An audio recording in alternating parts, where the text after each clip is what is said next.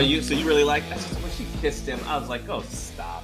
Yeah, that was stupid. I was like, oh, stop. But also the whole Palpatine being alive. Yeah. Well, you could. That's the thing. You could see the filmmakers fighting, Yep. like in there, because Rian Johnson killed off Palpatine, and then JJ clearly wanted him back. Oh, I didn't know. Yeah. So you can tell there was a little bit of a power struggle between the two of them. I think, Well, it's just like Palpatine and Darth Vader. Well, I'll tell you. There's I'll find the link, but his I think one of the original script leaked. And God, it would have been so much better. It would have been so much better. Just in my opinion. Just what was in it? I don't think I even remember what was in it. What was better? I don't remember. I have to send it to you. But it just a lot more things make sense. Like this whole little source power. Like all of a sudden they're like sucking energy out of each other and all that kind of stuff. Well, a little bit of the origination of that is explained, but also she's not Palpatine's granddaughter. She's just, it's like the Force. Yeah. You don't have to be a Skywalker to have the Force. She's some, it's just a little bit more some lady coherent from space. Yeah, exactly. Rich, do you celebrate May the 4th? Are you a big Star Wars guy? No, I'm fine with it all. I've seen all the movies, at least twice, but no, I'm not that crazy about it. Gotcha. I mean, how would you celebrate other than by watching? I guess movies? Watching, is the one thing you could do. You could dress up. I was curious if you had any suggestions. Oh no, I'm old and boring, I guess. Rich, we don't know, man. You might have like a Darth Vader costume in the closet, and tomorrow you could just sit around storing out. Phoebe's like, "Oh God, it's the 4th again." The thing is, there's a 4th of every month. So I usually practice for May the 4th, the other 11 4ths of the year. Hey, everyone. It's time for a taste of liquid bread. I'm Maddie Smith, and with me are my buddy, Larry Bates. Hey, what's happening? And Master Cicerone, Papa Pilsner, Rich Higgins. Hey. Wow, you slayed me with that one. What do you think? You like Papa Pilsner? I had something smarter to say, but... Senior Stout. Oh, that's a good one, too.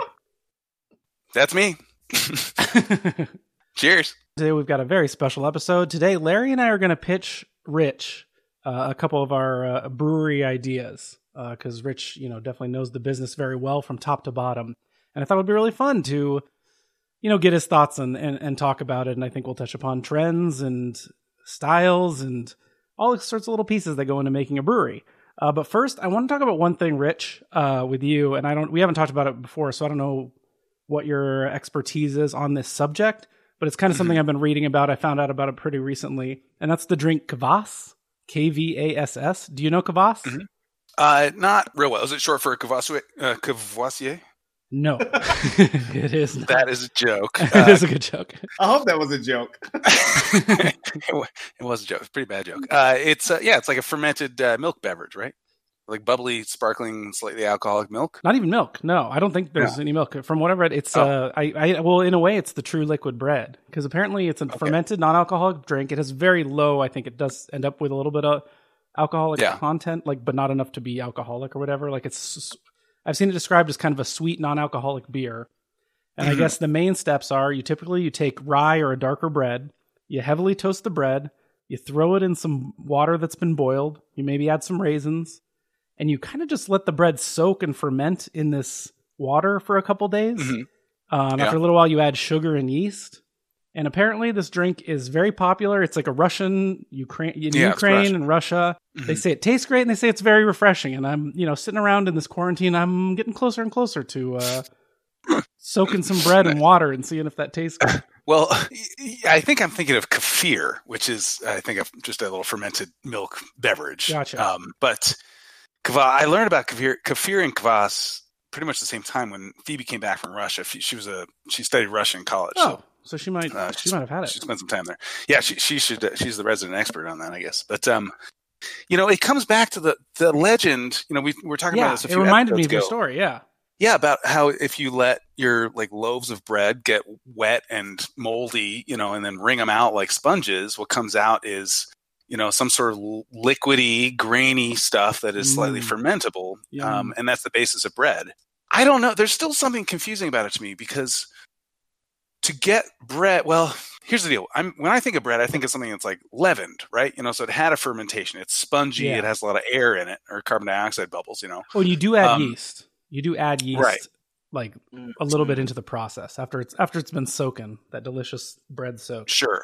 Well, here's the thing though. So to make bread, before you make the second fermentation byproduct from that bread, the bread itself, just dough, ends up getting yeast in there and ferments. And when you bake it, you end up killing the yeast. Yeah. But the process, the yeast that's in there that's fermenting has consumed a lot of the fermentable starches and sugars that are in your dough. And so what you're left with looks like a loaf of bread, tastes like a loaf of bread. It's good to eat, but there's still, there's a lot of locked up energy in that starch that you can't really ferment that easily. Like the yeast that was in the dough in the first place fermented what it could. Mm-hmm.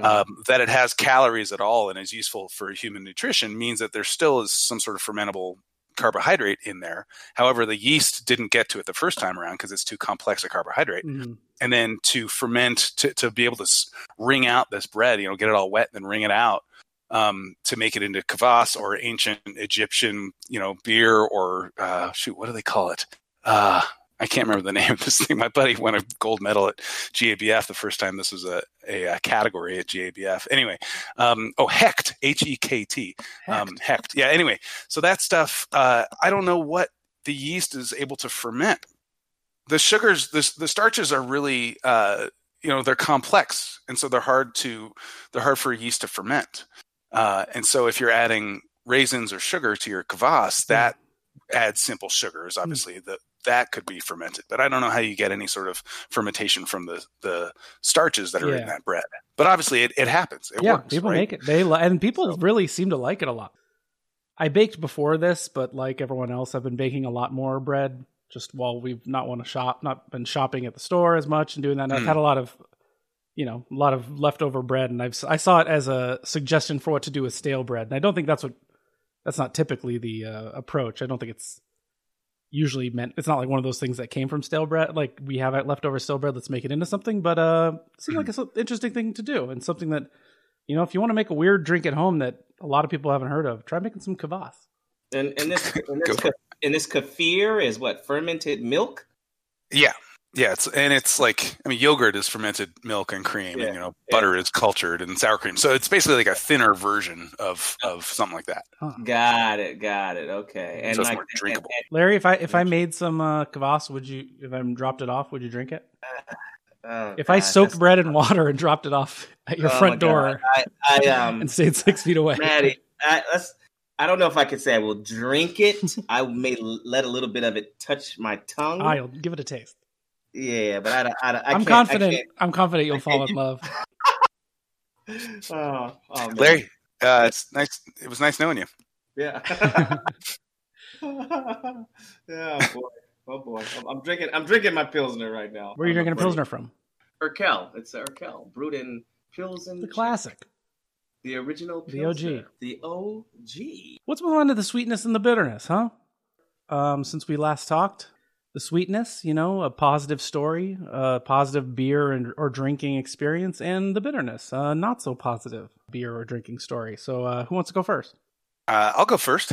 Great. I got some stuff, a couple things I'm pretty sweet on right now. I'm pretty stoked. So I live in Montana, and our coronavirus cases are pretty much at, new cases are at like 0. It's pretty good. We got one hospitalization in the county right now. Are they pretty locked down in Montana? Well, we have been. Okay. Yeah, it's been like 6 weeks of stay at home and all that, which has been a drag. But it seems to be paying off. And our case numbers are way down, and so things are starting to open up. We're in phase 1 of opening up, and we had like coffee shops and hairdressers and folks open up last week, and then starting tomorrow, restaurants and breweries and I don't know about bars, but at least you guys are there. Restaurants and breweries can open up at half capacity. Awesome. You got to maintain social distancing and all that stuff, but that's pretty awesome. So I'm so incredibly excited about that, and I'm sure the breweries are even more excited.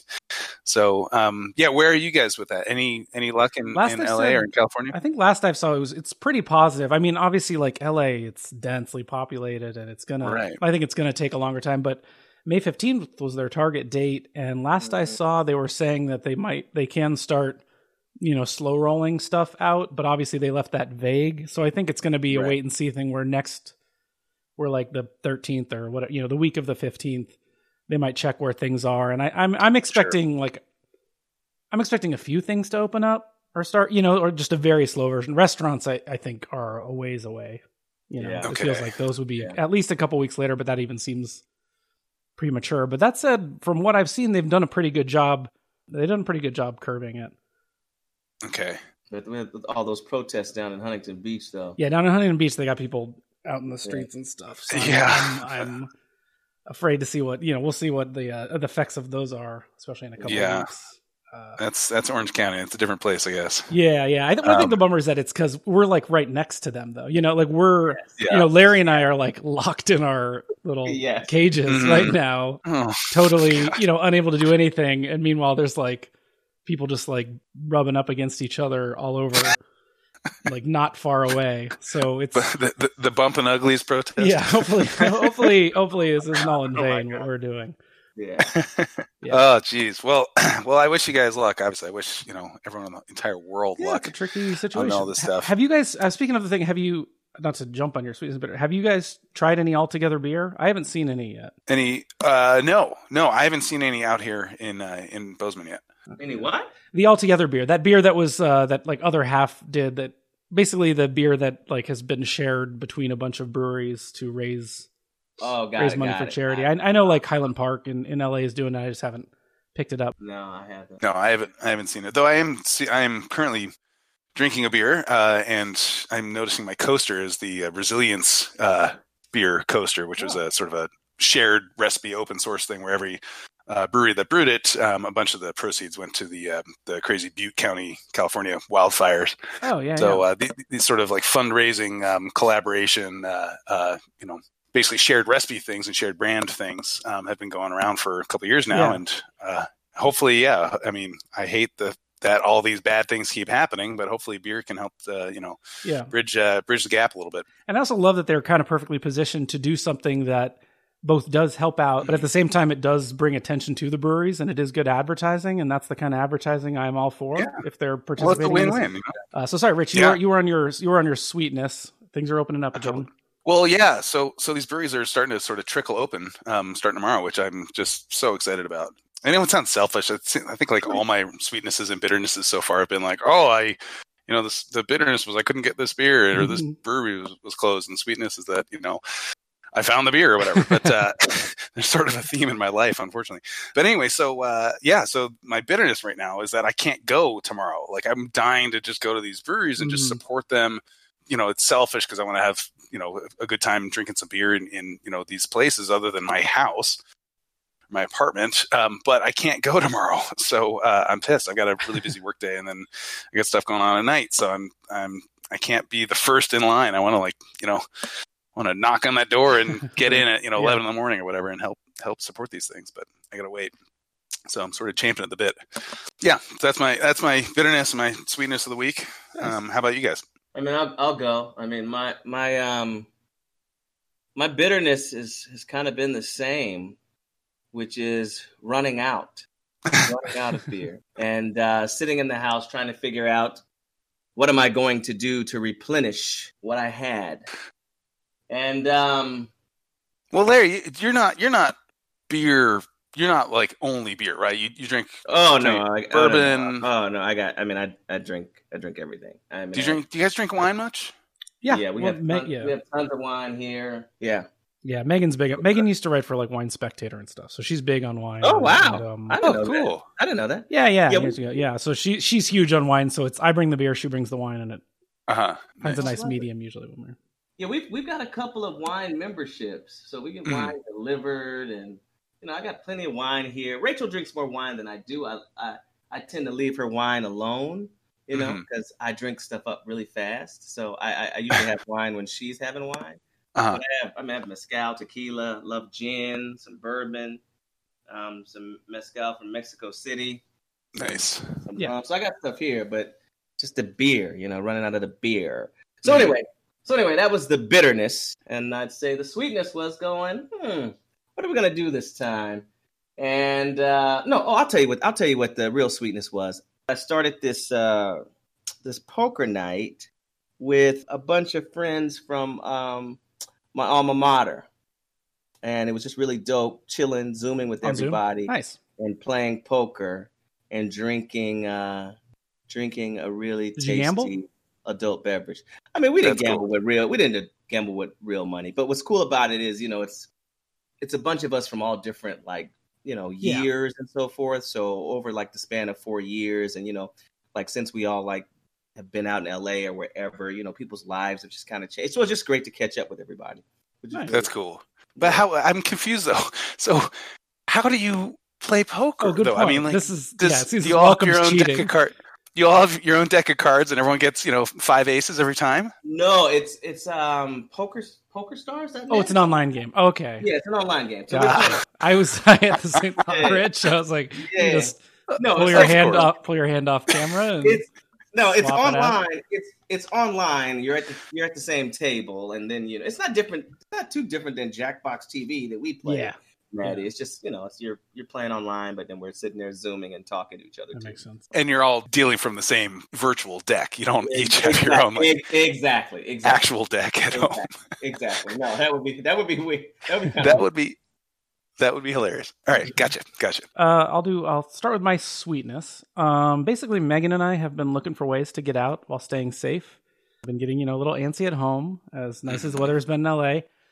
So we ended up cruising down to the San Diego area for a day trip last week. We walked on the beach down in Carlsbad, where my family is. We didn't, see anybody or anything like that. We were very safe. But also what we did, we drove down and we picked up beer from 2 of my favorite breweries. And I was excited to do that. We went to Fall Brewing, which is down in the North Park neighborhood, which I love. And they were doing right now they're doing, I think it was $30 for a case of 24 beers. Oh, wow. Which is a pretty good deal. So I'm drinking that right now, the Plenty for All Pilsner, which is one of my favorites. And then we also stopped at another one of my favorite breweries down there, which is Pure Project. And we picked up I know Larry and I have been there together. They have a Flanders Red, which I've said before is my favorite kind of beer. And it's called Ruse Red, because I'm pronouncing it correctly now. Ruse, ROES, kind of like a plain Rose Red, but it's a delicious beer. So it was nice to get out of the house and drive down. It was a couple hours drive, but not bad, considering we've been sitting around the house and picking up some good beer, supporting them. That's cool. Yeah. Then my bitterness was the other day. Now, this is a pet peeve of mine is half measures with food. I'm kind of if you're going to get it, and that kind of goes for there's diet chips and stuff like that don't taste as good. So I'm always well, don't either get it or don't have it. But the halfway point is never that nutritious and it never is satisfying. And I kind of felt that way about my first try of a hop tea. I had a hopped tea, an iced tea that was made with hops. So it had a hop flavor. Yeah. And I just, personally, I know there are people that might like it. Me, no thanks. It just tastes, because it just tastes I enjoy iced tea. It's kind of my go-to non-alcoholic beverage a lot of the time at restaurants. Yeah. And I like a really nice iced tea. And then if I want hop flavor, I like a beer, but this just felt like a lesser version of both those things. And so I finally tasted it, and it's a no-go for me on the hop tea. And you're drinking it cold, so it's ice cold. It's ice cold. Okay. Yeah. It was cold. I think you might not be the market for this sort of thing, because you're not totally addicted to hops, right? You never list IPA as your favorite type of beer. That is very true. So, but if you got serious hop proclivities, then I'm sure it's a healthier alternative. A lot of beverages that are being dry hopped now, so that'll get lots of hop aroma in there without much hop bitterness, and that's sort of an exciting trend for other beverages. Where did you get this from, Maddie? I think I got it at Whole Foods. I think I just got it at the grocery store.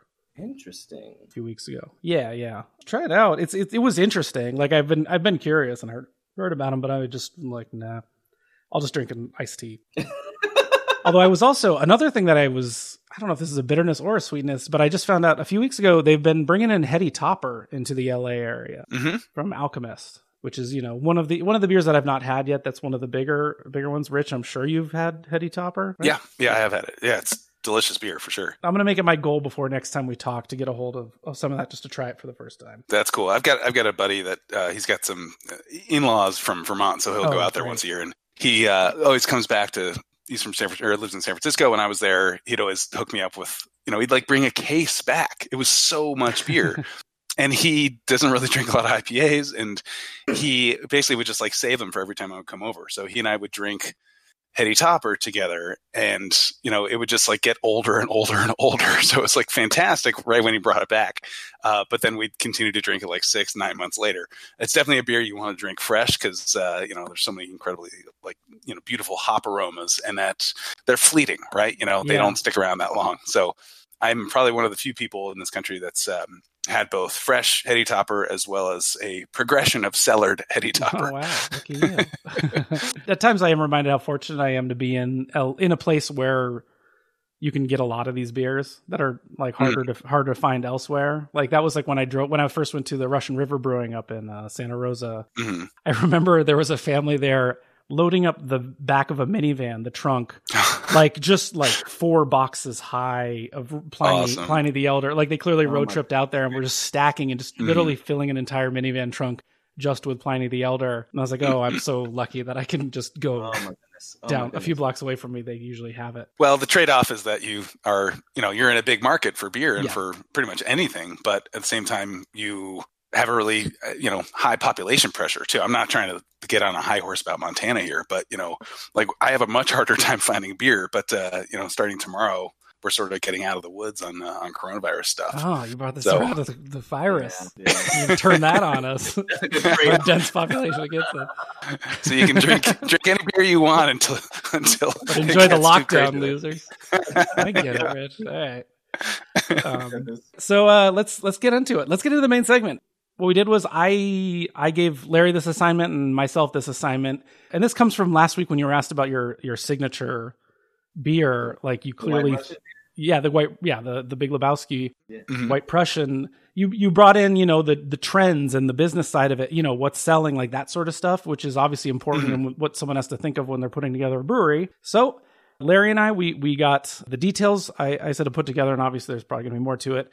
We're a brewery name, the location, the logo and design and aesthetic of the brewery, and a signature beer. So Larry, why don't we start with you? All right, we can start with me, but here's the thing, man. Yeah. I did 10 signature beers. Nice. Let's do them all. It's just what it is, man. It's just what it is. Listen, and Rich, you can, sometimes I'm kind of specific, sometimes I'm kind of general. I'd love to know. I'd love for you to help me out and work it out for me. Okay. All right, sure. I'll see what I can do here. I'm excited. Right, so the name of the place is called The Beers. Okay, The Awesome. Beers. It's obviously it's a play on the Bears. Gotcha. It's located in. It's located in a gutter. You didn't know that? I didn't get it at first. I just went German. Come on. I get it now. The Beers. Okay. The Beers. Exactly. So it's located.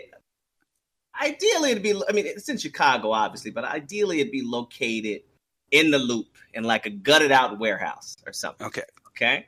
Now, the logo would be the classic Chicago Bear C, the orange C, and instead of that bear in the middle, we'll have a nice frosty mug of beer. Okay. Mm-hmm. Colors are orange and blue, obviously, everywhere. Plenty of, so here's what it is. It's going to be a combo of a craft brewery, a market, and a sports bar. Now, when I say a market, I mean similar to like Grand Central Market in LA, like that Time Out Market in New York, Chelsea Market, where there's all these stands. Mm-hmm. So it's completely Chicago Bear themed. Okay. During the season, we'll have the games on Sunday.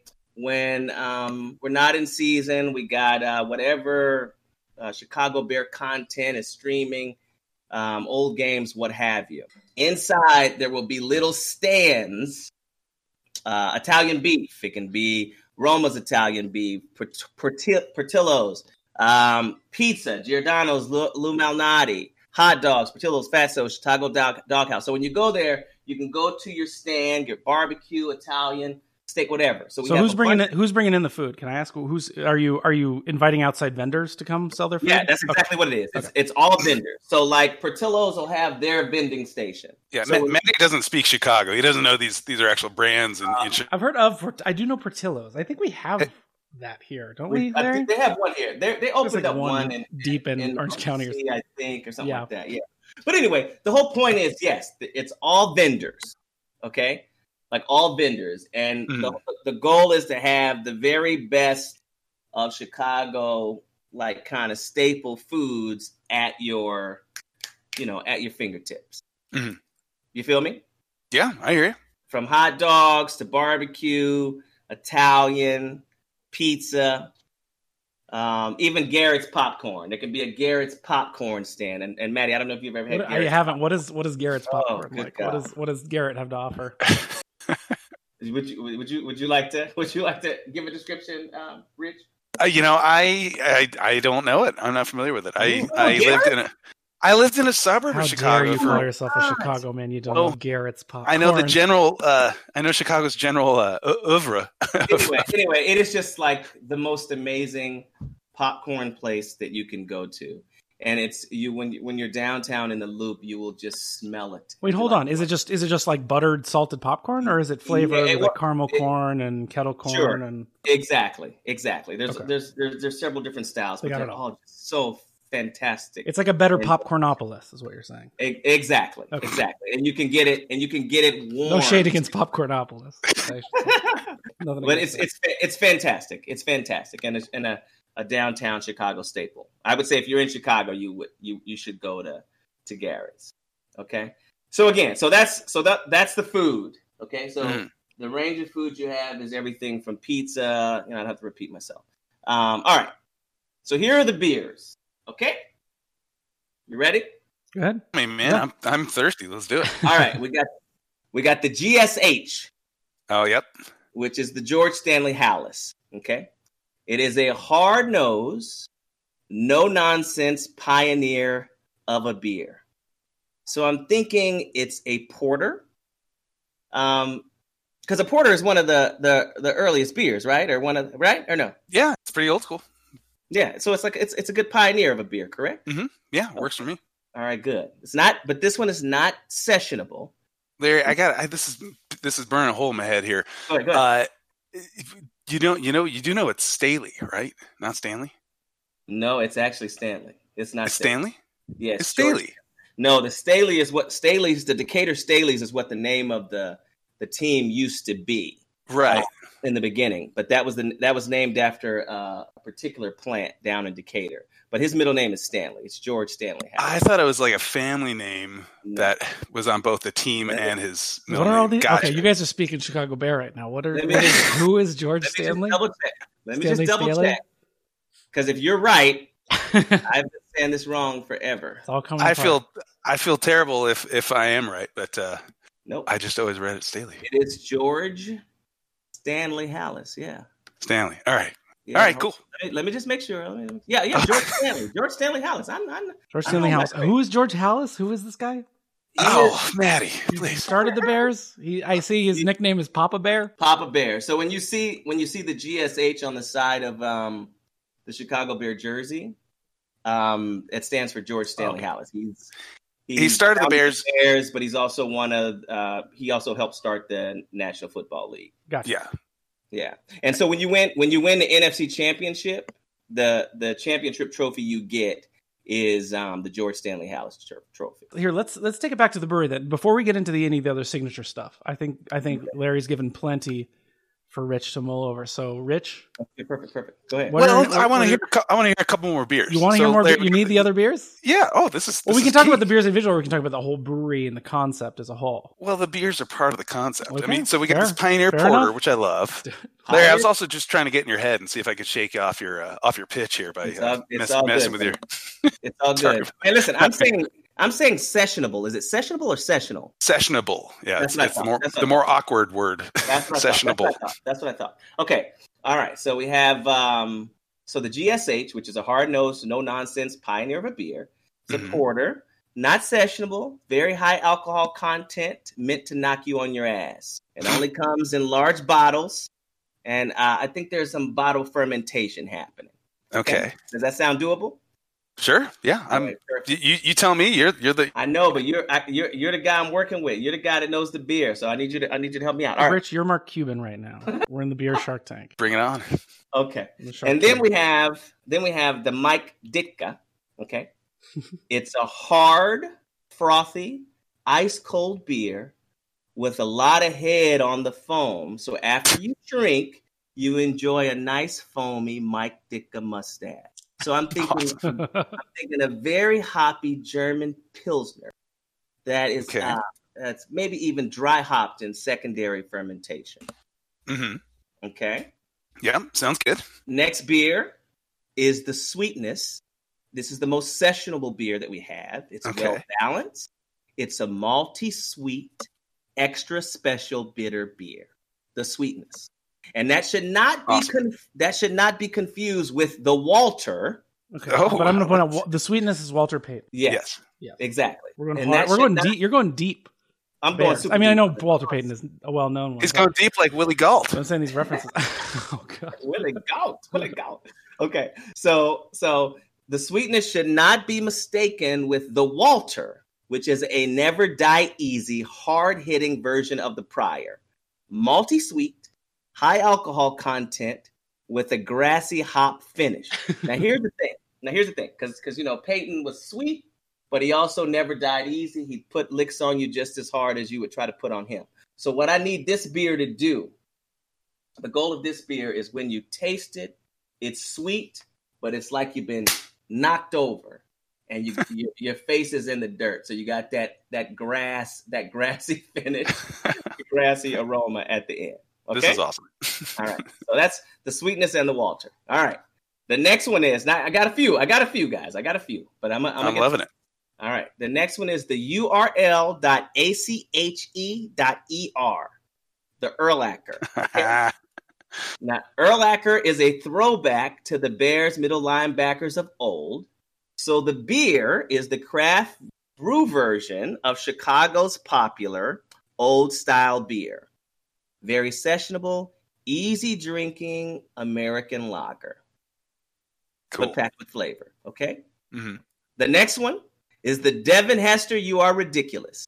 It is a very sessionable.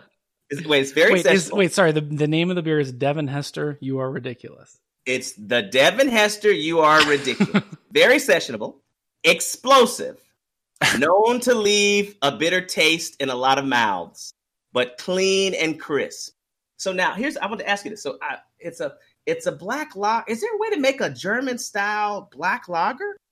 Yeah, of course. It's called a Schwarzbier. Yeah, totally. So there you go. A Schwarzbier. A German style black lager. Okay. Perfect. Next beer.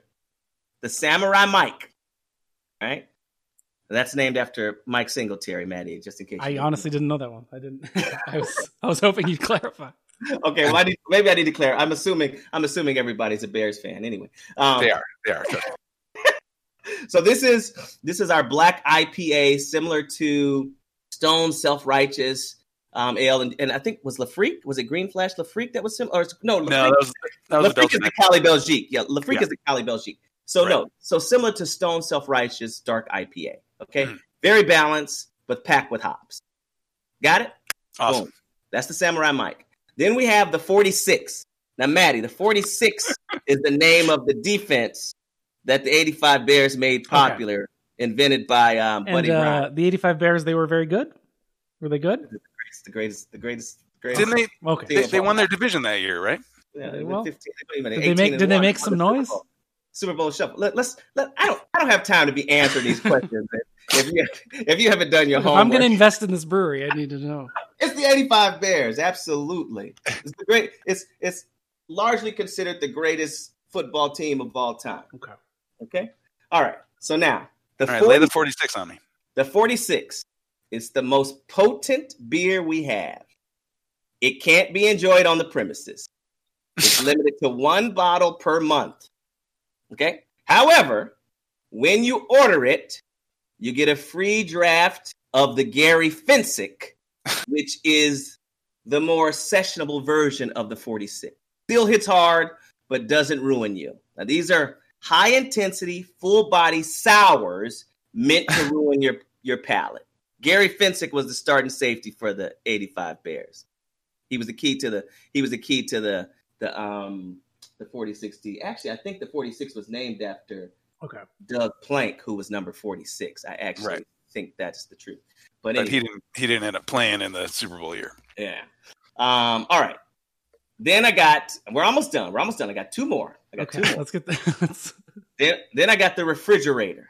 Okay. Of course. Refrigerator Perry. I know that one. No, I called it the refrigerator. I know, but I know what it's I know the reference. I know, Maddie. I'm just playing with you. Okay. It is an ice cold, full-bodied white ale. Okay. Relatively simple, but that's what it is. Okay. The last one we have is the Punky QB / the Jay Cutler. Okay? Jay gets a mention there? Oh, you're going to love it. This is our Brewer's Choice beer. You don't know what you will get batch to batch. Nice. But it is a damn good beer. Literally, it is the Brewer's Choice. It can be anything from a peanut butter stout to a Hefeweizen to a white ale to a lambic or anything in between. Whatever the brewer is feeling and has brewed, that is what's poured. The only caveat is you can't ask what it is. You just have to order it and make do. Hey, speaking of which, did you guys see that Jay Cutler and Kristen Cavallari are getting are splitting? They're calling it quits. See, I know some Bears stuff. Yeah, my wife came and told me that information last week. So that's it. That's the beers, guys. That's the beers. The and beers. Those are the signature beers. That's Da Beers is the name of the brewery. Da Beers. Da Beers. Da Beers. Yes. Okay. Chicago themed with everything you can like and love in Chicago, which is the Bears and the beers. Larry, I love it. Thanks for putting so much thought into this thing. This is a well fleshed out brewery. Yeah, I did what I could. Talk to me. Talk to you. Well, first of all, having grown up, outside of Chicago, being a Bears fan, I love the theme. All right. It tugs at my heartstrings. Larry cheated. He pitched a Bears. Larry did that. Bears fan. But you know what? When it comes down to business and coming up with business ideas, cheating as far as playing on emotions is not a good, safe way to build a sustainable business. Okay. So Larry, first thing I look at here is that the theme is incredibly Chicago oriented. Do you want to sell beer outside of Chicago? No, this is not necessarily. Not necessarily. Okay. This is meant to be, and again, it's not. I want to be clear. It's not Chicago themed. Mm-hmm. It's Chicago Bear themed. Right. Okay. So you are further reducing your market by not only. But you have to realize, everybody in Chicago loves the Bears. Mm-hmm. Okay. So a concern I have is that Talk to me.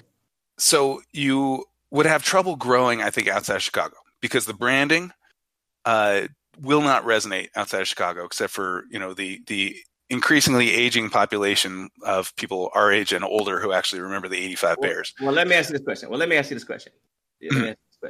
Is it a prerequisite that I have to intend to expand outside of the Chicago area? I mean, you can't have a successful craft brewery like in one area?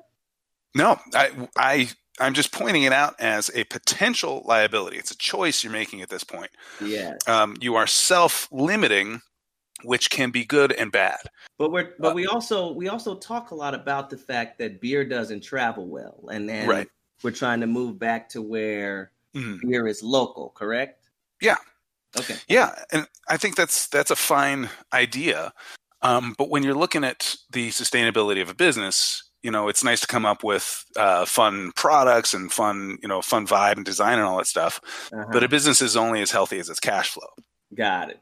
And so if you are already cutting out large parts of the market that you're gonna have trouble growing into, then you just need to be aware of that and figure out, all right, well, how am I going to attack the local market that I can access as hard as possible? Yeah. And so what you're talking about here sounds like a place that has very little off-premise sales. So you got people that are going there for the vibe. They're going to watch the Bears games. They're going to watch, sort of steep themselves in the Bears history and drink a lot of beer on site. with the exception of the 46, which is the bottle that you can't drink on premise. Exactly. But also, mm-hmm. you're going there to enjoy, like if you're going there to enjoy Chicago pizza. Mm-hmm. Yeah, you got the food. Got it. Yes. Yeah. So I'm going to get to that in a sec, but if you are working on a place that is all about getting people to your establishment in order to spend money, then you need to make sure you got that down and you understand liabilities and possible risks with that, including basically you're operating a tap room model. Okay. This isn't even a brew pub because you're not going to have your own food service. You're going to have outside vendors come in to serve food. So presumably you can charge them rent and take a little slice off of that. But in general, you're not making a lot of money on the food, but you're having an easier time of driving traffic to your establishment because there's food present. But the taproom model, based on beer, right across the bar, you got the brewery in back. You're cutting out the middleman. You don't have a wholesaler, so you can sell beer. You can pay for it at cost of just your ingredients, which is pretty cheap, and sell it at retail, which is a good markup. So that's great, and you're getting people there because they're coming for the food. However, a liability right now is, everyone who opened a tap room, there are 8,200 breweries in the United States right now. It seems like, almost half of them or maybe 40% of them are, the tap room only model. And all of those are the ones that are extremely hurting right now because of the coronavirus shutdowns. So those places and potentially Da Beers need another revenue stream. And so if you diversify yourself into having a distribution model, that can help make it so that you can weather the storm if, whether it's an actual, a pandemic, which is hopefully very unlikely. For wave two, for wave two is what you're saying. Well, wave two potentially. Hits us, you're gonna... Or just like, how about terrible Chicago weather, or, it's no better place to be than inside of a bar. I would agree. I would agree. That's never stopped anybody in Chicago. I'm just trying to think as a business person. Does that, let me ask Rich, since you bring that up, is that like a huge consideration? Or, obviously coronavirus is a very unique, like worldwide insane event, but obviously there are, like you said, weather events and stuff like that happen. Is that much? Is that like, it feels like you're making that a really big consideration that a brewery, because of what a brewery is, like needs that secondary, I don't call it secondary, like that other revenue. Is that something that like a brewery would, if it was being looked at by a responsible investor who knew what he was doing, or brewers that knew what they were doing, had a lot of experience, would they think of that sort of thing? Is that a big thing they take into account? Probably not. No, you don't worry about a pandemic, but you do have other risks in mind, and hopefully you've got insurance for some of this stuff. But what about, like, say there's, a rash of food poisoning that comes out of your brewery, and all of a sudden people are like, "Ooh, I'm not going to that brewery. Are you crazy?" Yeah. Or what about the fact that, Larry, in the Loop, that's a high rent area, but it's also a high traffic area. So maybe you got a lot of breweries that decide to open up. You found that one gutted warehouse in the neighborhood. Street. Is that near Soldier Field? It's downtown. It's close-ish. It's close enough to Soldier Field. But it's like the heart of Chicago. It's downtown. But it's Chicago. But it's not a place where you'd pregame for a game, like subway or bus ride. In September, it's walkable in September. You could, but no. The answer is no.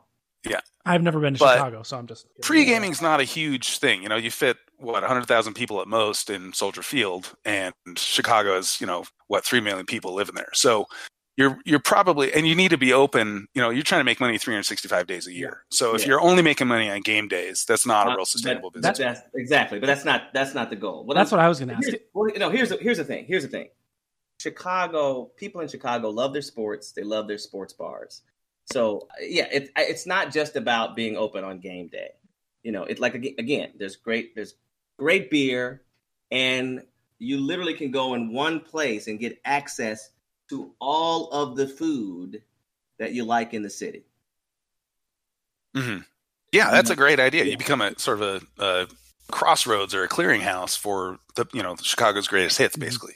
Can I ask Larry? Because I watch football. It's not my sport. Basketball is probably my sport. Sure. Not probably, it is my sport. Do you do in the off season? Do you get into like the Lauri Markkanen, Mertzen or anything? Do you do any like Bulls stuff? Do you do any Blackhawks stuff? Do you bring in the other sports, or is this really stay Bearsy? Because the one thing is, I'm from Phoenix and then like LA. So I've never been around a place that was like Chicago, which uniquely has Bears bars. Look, obviously, there'll be a place where you can go and watch like the Cubs game or the Bulls game or something like that, or the Blackhawks. You know what I'm saying? But it's primarily a Chicago Bears themed. Right. Do the beers stick to Bears then? Yeah, 100%. 100%. Cool. Yeah, 100%. Can I ask, but I don't see that as being offensive to anybody in Chicago. Like, no one's going to go there and go. No, I wouldn't think they don't have a Michael Jordan. Yeah. Rich, what are your thoughts on the 46, the beer that you cannot drink at the brewery? I wouldn't lead with that one. Basically, you need some street cred before you start having a limited edition sort of thing. You know, if you brew a limited edition beer, but no one knows about your brewery, no one knows about the beer, it's embarrassing because you have a whole lot of this beer in inventory and you can't even get rid of it. So I think it's a fine idea once you build build a groundswell, build some popularity. It's a nice sort of icing on the cake. Once people get to know you as a brewery that's got all these fun beers, that's fine. And then for the folks that are really in on the down low on the beer, they might start to hear about this 46 club, where they get the one bottle a month.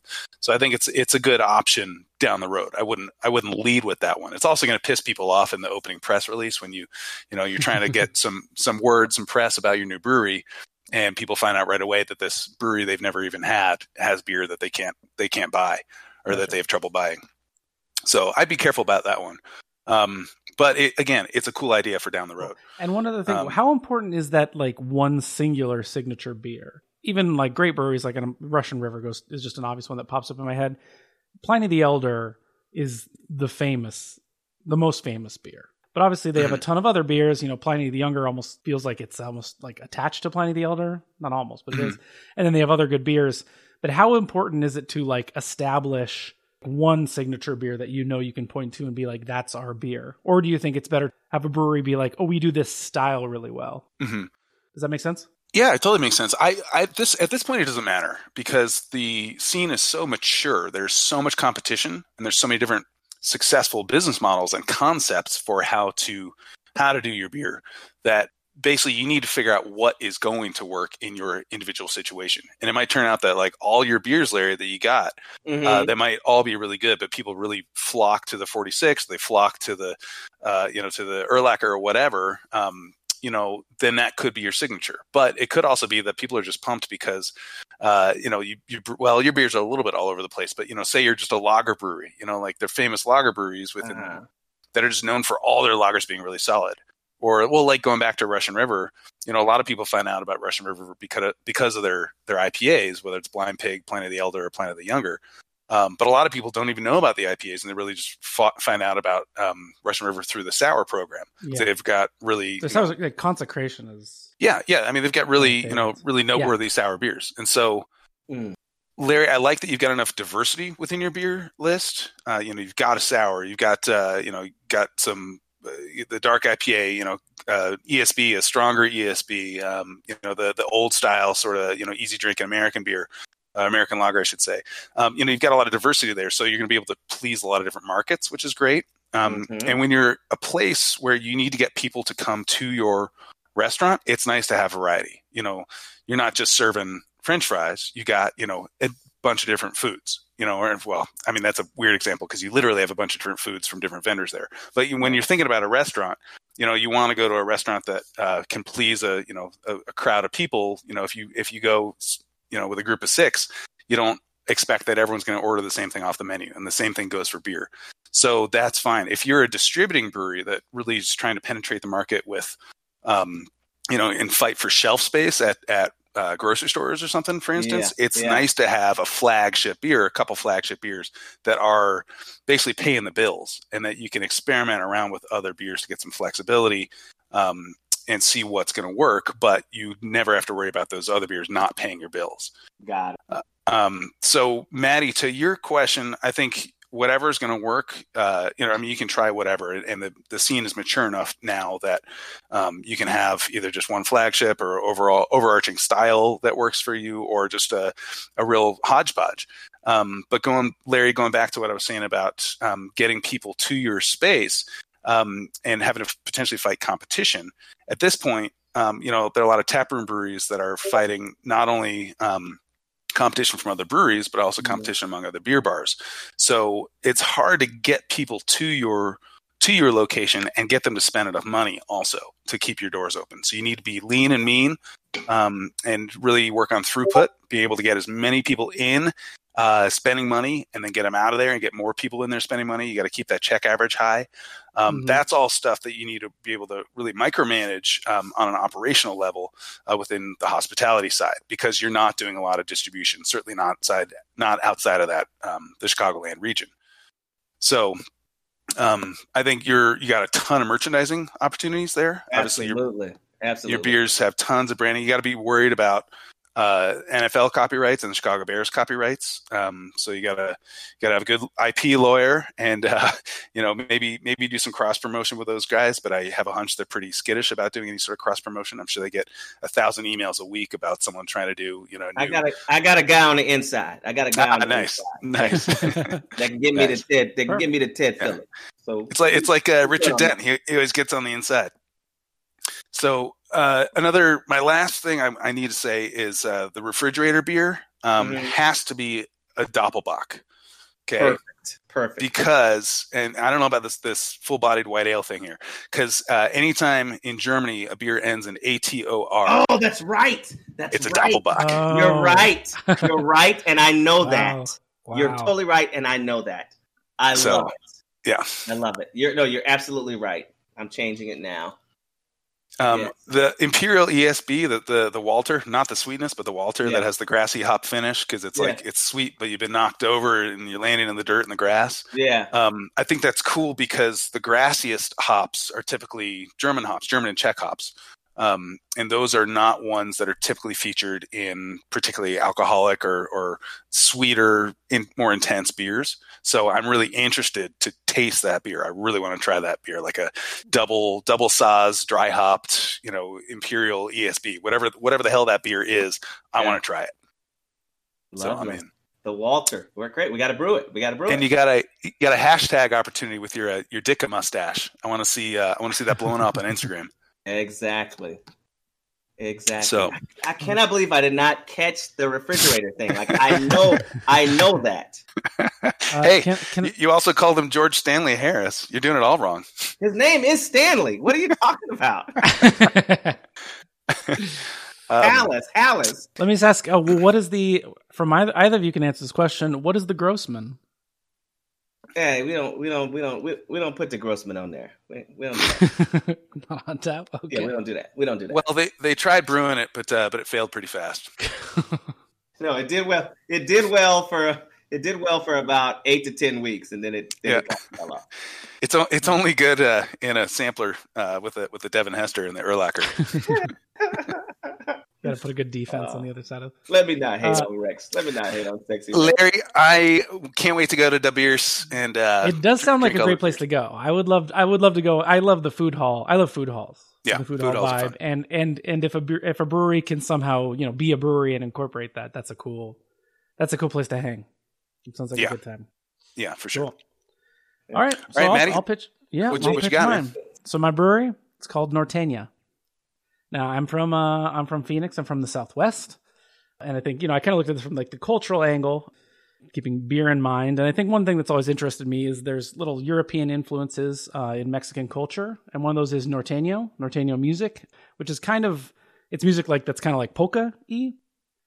There's kind of these cultures in northern Mexico that are a mix of Mexican and like European migrants, and I think a lot of people don't really know about that and the way that those cultures have blended in a way. I think people naturally put a separation between Mexican culture and honestly probably white culture. Exploring kind of the influence of both on each other is a fun way to go, and so it's called Norteña. It is in North Central Phoenix. And the design or aesthetic of it, I think the building itself, I went in terms of the building, you start from the foundation of like a German brew house, the wood and then you accent it with Mexican folklore and desert designs. The logo, I was thinking maybe like a saguaro cactus with a tap on it, tapping the saguaro cactus. And then for the signature beer, I only have one signature beer. Overall, the beers would be there'd be Mexican lagers, Vienna lagers, and then it would go into German We're still doing lagers, but it'd be like dunkels and stuff like that. Most of it trying to be refreshing, smooth, sessionable. And I think the signature beer would be the Conjunto, which is a Mexican band, basically. The Conjunto would be a dunkel. I'm thinking along the lines of the Altbayerisch. What is it? Is that how you pronounce it? Altbayerisch? Mm-hmm. The Eyinger? Yeah. Eyinger? Eyinger, yeah. Eyinger Altbayerisch, kind of like a dunkel, a little bit malty and sweet. That's the kind of beer I like. I think not super hard in that direction, like very drinkable, lighter, thinner, however you kind of want to call it. Just a very drinkable and just and that's the brewery concept that I'm pitching to you today, Rich. Cool. Restate. What did you say about the sweetness level on that? I think it would be lightly sweet. I wouldn't want to go too heavy sweet. I think in keeping with kind of the Mexican lagers and Vienna lagers, I wouldn't want to go too hard in that direction. I want to be refreshing and not sugary. Yeah. Like a little bit of a brown sugar tint. Okay. And what did you say is food? Yeah. We don't do food. We invite local taco trucks and other food trucks to park right out front, but we don't handle food in-house. Okay. So you're a tap room, sounds like. Yeah. All right. Yes. And are you distributing beer at all? We are distributing. We don't really have huge aspirations for a national, but definitely want to be like regional, Arizona. Ideally, we'll be able to expand into California and the rest of the Southwest. Okay. And what's your package? Are we talking bottles or cans or what? Package. Or keg? Oh, gotcha. I think bottles. Bottles is what I think. I meant brown bottles to me feels right. Okay. What are we doing? Draft as well? Doing kegs? You mean like selling them or like at the brewery? No, are you sending kegs to when I go to a like restaurant? restaurants and stuff. When I go to Yes. a restaurant in Yeah, we Gilman, am I drinking your beer on tap? Yeah, you are. Okay. I think the brewery. What's going to happen is that our Mexican lager is going to be the more widely sold one. Mm-hmm. I think that one naturally, especially knowing people in Arizona, that'll be the easier one to be familiar with and to expect like kind of like a more craft version of a Mexican lager. And what was the name of that? What was the name of that Mexican lager again? Which one? The Dunkel? That one didn't get named. No, Conjunto is the Dunkel, and then what about the Mexican lager? The Mexican lager? Yeah. Oh, I didn't name it. Larry's got some bears that are probably free. I could call it the Kurt Warner, but I don't think that's going to sell it. The Larry Fitzgerald. How about a Saguaro? Grab a Saguaro. Okay. So the Saguaro. All right. And then what so this Mexican lager that's going to help when I buy that in a grocery store and I see is it a 6-pack of 12-ounce bottles? Yeah. How much does it cost to the retail to the consumer? Boy, I didn't know. But well, this is getting tricky because I'm concerned about your brewery, frankly. We gotta work some things out here. You're concerned. Okay. I don't know what it cost. $12.99. $12.99. Okay. All right. And then but most of your beer is sold at the brewery, at the tap room. Yeah. Okay. Oh, and to be clear, it's hugely popular. Yeah, of course. Yeah. Outdoor space is a must there. Yes. So people are going to be drinking outside. Oh, and we have live music because Norteño, a large part is the musical component. Sorry, I forgot to mention that. But Norteño music. I forgot to mention that too. Los Tigres del Norte are going to come and be at the opening. Okay. And Menudo? We'll probably have a special beer, like a Mexican, the limited edition Mexican hot chocolate stout or something named Tigres del Norte. That sounds good. Okay. So Maddie, Mm-hmm. I am concerned about this for a few reasons here. First of all, it basically seems as if you're getting into a very crowded sphere without something particularly unique. So when I've been to Phoenix, I see people drinking beer outside all the time. You know, all the restaurants and tap rooms, there's always outside space because it's beautiful weather a lot of the year, and the rest of the time of the year you got the misters are going during, to keep you cool during the daytime. Mm-hmm. So, and everyone wants to drink things like Pilsners, and, if it's easy drinking, they're doing things like Pilsners, American lagers, and Mexican lagers, or they're doing IPAs. And there's obviously room for other growth and that, but that is primarily the extant market, and that seems to be what you're launching into, except your biggest difference is that you're trying to push a dark lager, which is an uphill battle from an education standpoint. Mm-hmm. Okay. And I don't see the hook for why people are going to want to see that lager or see that dark beer and be like, ooh, this is something I want to try, because it doesn't have a name, it doesn't have something like, the overarching theme of, the Bears or something that people already have some comfort with. I understand that the Norteño culture and Norteñas will have some cachet. However, if your price points are things like $13 for a 6-pack, when you're going up against Modelo Especial, which is like $13 for an 18-pack, that's an uphill battle to engage the crowd that already wants to drink Mexican lagers. You don't think the local craft angle would help? I think it's going to help for the yes and no. So first of all, the stuff that's really local, you always get a good local crowd. That's fine. But Phoenix is such a car culture, and people drive, really all over the valley, it seems like, to go to restaurants or go to bars or whatever.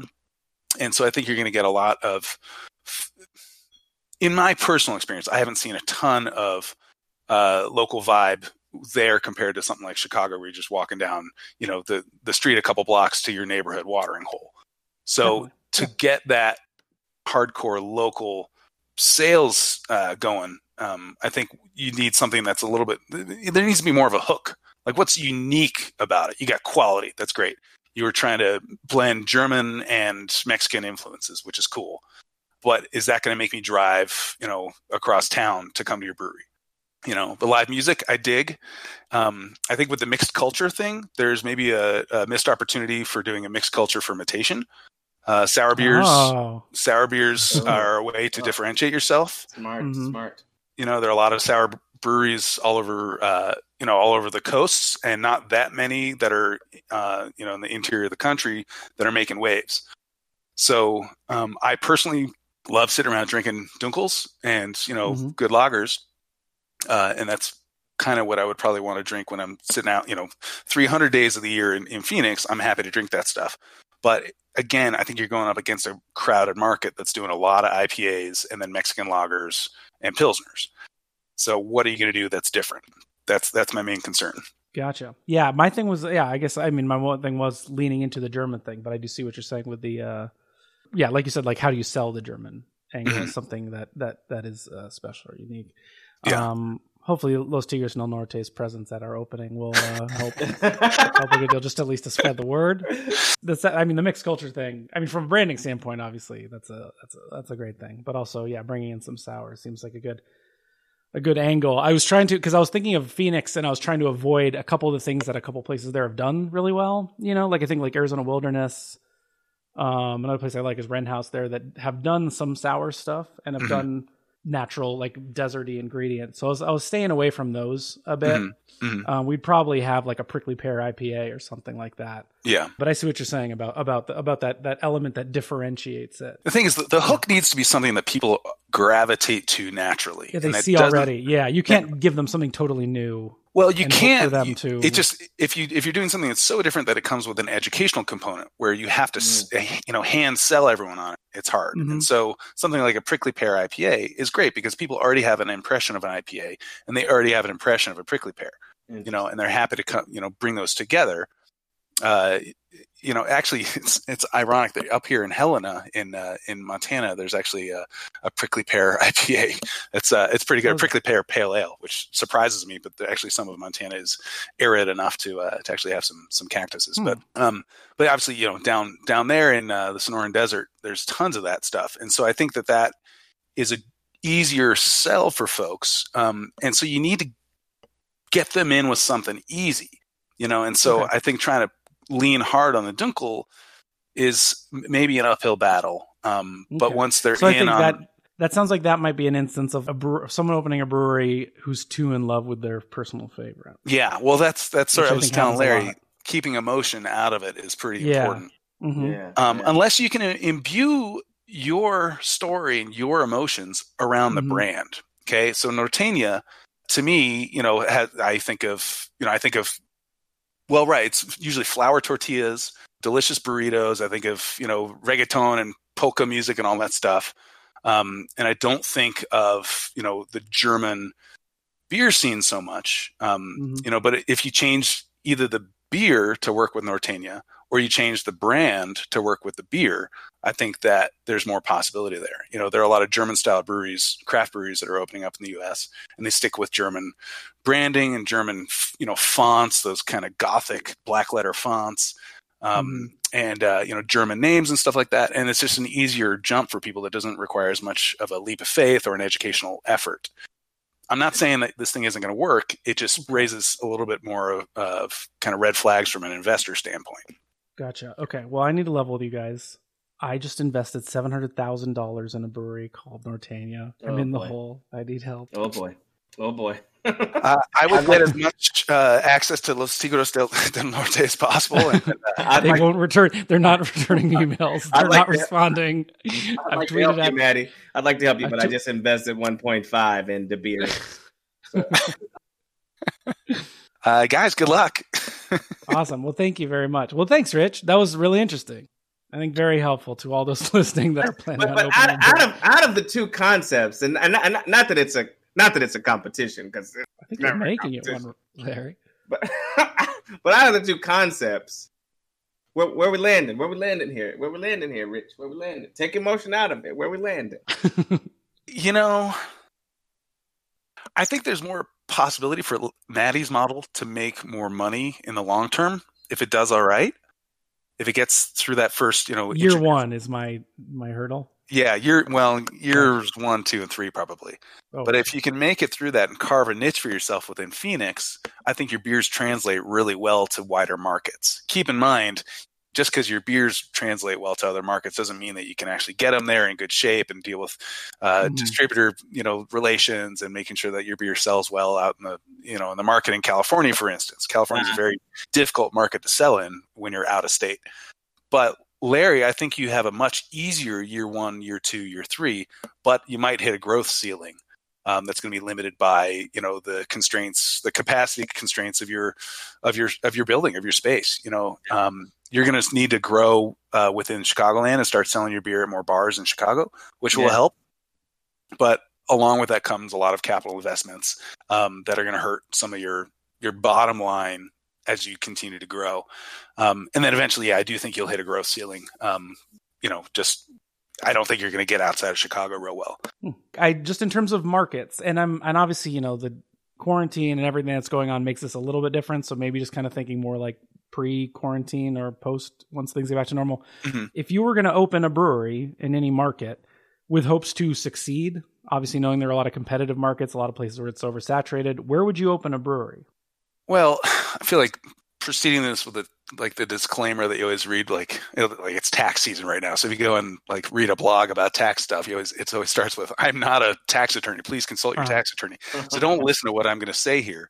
No, it's free though. I think it depends on what you want to do. Like I tell people this all the time. Look, if you are trying to open a brewery and you will not be happy or find success in your own mind, in your own wallet, if you can't continually grow and expand, then don't open the brewery. The market is so saturated right now that it's really difficult to continue to grow, to sell more beer to more people in more places. It's possible, but it's a roll of the dice. It's really hard to do it because it's so saturated. If your brewery not growing, but say you carve out a niche within your neighborhood in Chicago, or you don't need to grow beyond Phoenix or something like that, and you can be happy and hit that growth ceiling within the first couple of years and just be hunky-dory, and you can take a vacation. You can actually leave the brewery. You're not in there every hour of the day, and you have enough revenue to hire staff and hire management and all that stuff. Then that is, if you can be satisfied with that, that's still possible. And I think that can be done in any city, in any part of the country, but you do need to worry about a lot of local regulations, like increasing labor costs, particularly in coastal cities, are really, really difficult for a lot of restaurateurs to handle right now. So they're doing. Where would you go though?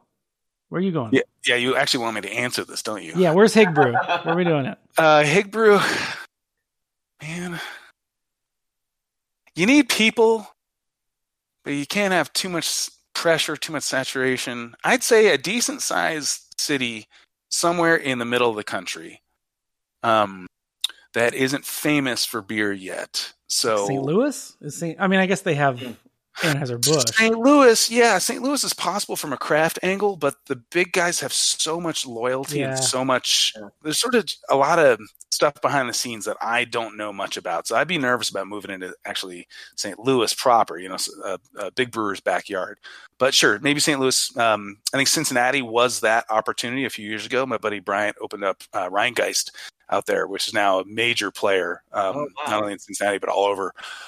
Sort of the north or whatever northern Midwest, I guess. What's it called? Rheingeist? It's called Rheingeist. Yeah, it's named after the over the Rhine neighborhood of Cincinnati. RHINE for Rhine. But yeah, cities like that, like maybe Milwaukee is ready for it. I guess that's sort of Miller's backyard. Miller, yeah. Minneapolis. What else? Texas is huge. Maybe Dallas.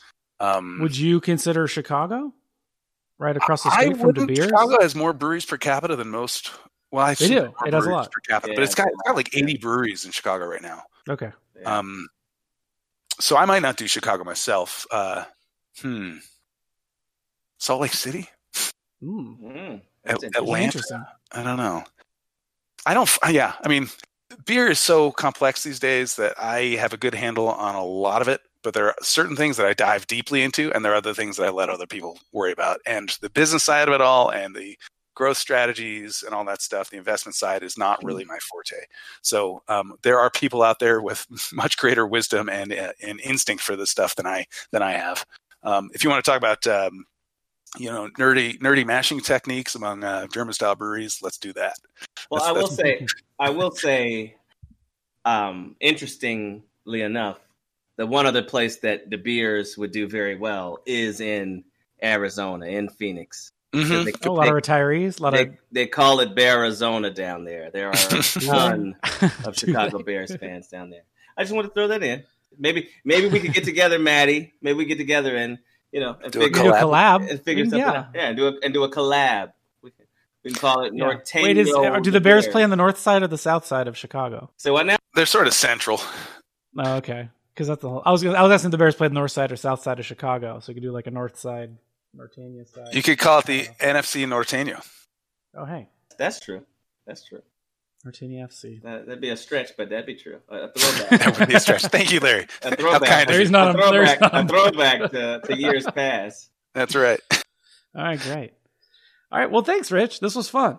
Cool. Yeah, I really dug listening to your ideas, and I want to drink some of those beers. That's for sure. Nice. That's all we want. As long as one person drinks Conjunto and enjoys it. I will spend $750,000 on each beer I drink. How about that? Hell yeah. I'm saved. All right.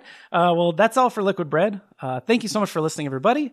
Follow us on Twitter at Liquid Bread Pod. We're also on Instagram, also at Liquid Bread Pod. If you've got questions, email us at liquidbreadpodcast@gmail.com. If you want to invest in De Beers, holler at Beers. Yeah, let us know.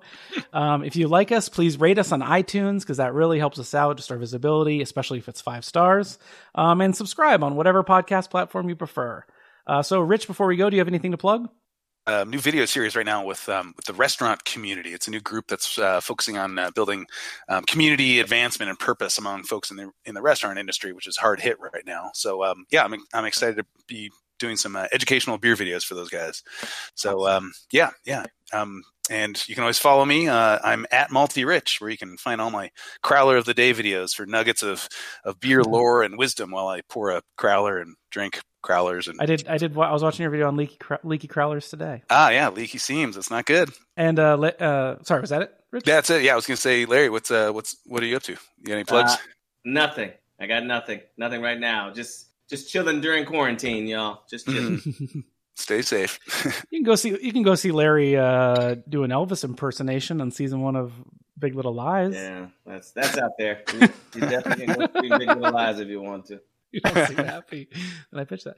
And I'm Maddie Smith. You can find me on Twitter. Mostly I just like stupid memes and dog videos at Maddie Smith with 2 F's because Smith is a very common name. And that's all for this week. Until next time, happy beering. Happy beering, everyone. Happy beering. Happy beering. No. I'm going to do that every episode.